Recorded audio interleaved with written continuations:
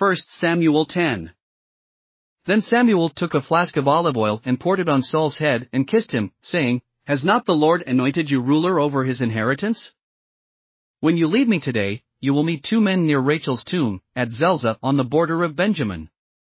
They will say to you, 'The donkeys you set out to look for have been found.' And now your father has stopped thinking about them and is worried about you. He is asking, 'What shall I do about my son?' Then you will go on from there until you reach the great tree of Tabor. 3 men going up to worship God at Bethel will meet you there. One will be carrying 3 young goats, another 3 loaves of bread, and another a skin of wine. They will greet you and offer you 2 loaves of bread, which you will accept from them. After that you will go to Gibeah of God, where there is a Philistine outpost. As you approach the town, you will meet a procession of prophets coming down from the high place with lyres, timbrels, pipes and harps being played before them, and they will be prophesying. The Spirit of the Lord will come powerfully upon you, and you will prophesy with them, and you will be changed into a different person. Once these signs are fulfilled, do whatever your hand finds to do, for God is with you. Go down ahead of me to Gilgal.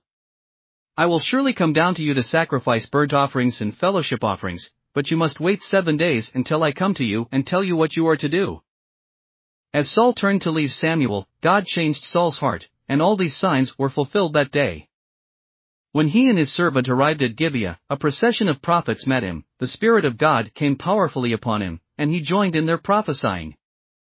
When all those who had formerly known him saw him prophesying with the prophets, they asked each other, "What is this that has happened to the son of Kish? Is Saul also among the prophets?" A man who lived there answered, "And who is their father?" So it became a saying, "Is Saul also among the prophets?" After Saul stopped prophesying, he went to the high place. Now Saul's uncle asked him and his servant, "Where have you been?" "Looking for the donkeys," he said. "But when we saw they were not to be found, we went to Samuel." Saul's uncle said, "Tell me what Samuel said to you." Saul replied, "He assured us that the donkeys had been found." But he did not tell his uncle what Samuel had said about the kingship.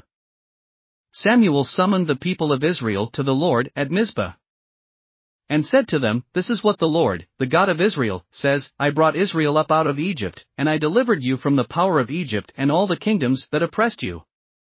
But you have now rejected your God, who saves you out of all your disasters and calamities. And you have said, 'No, appoint a king over us.' So now present yourselves before the Lord by your tribes and clans."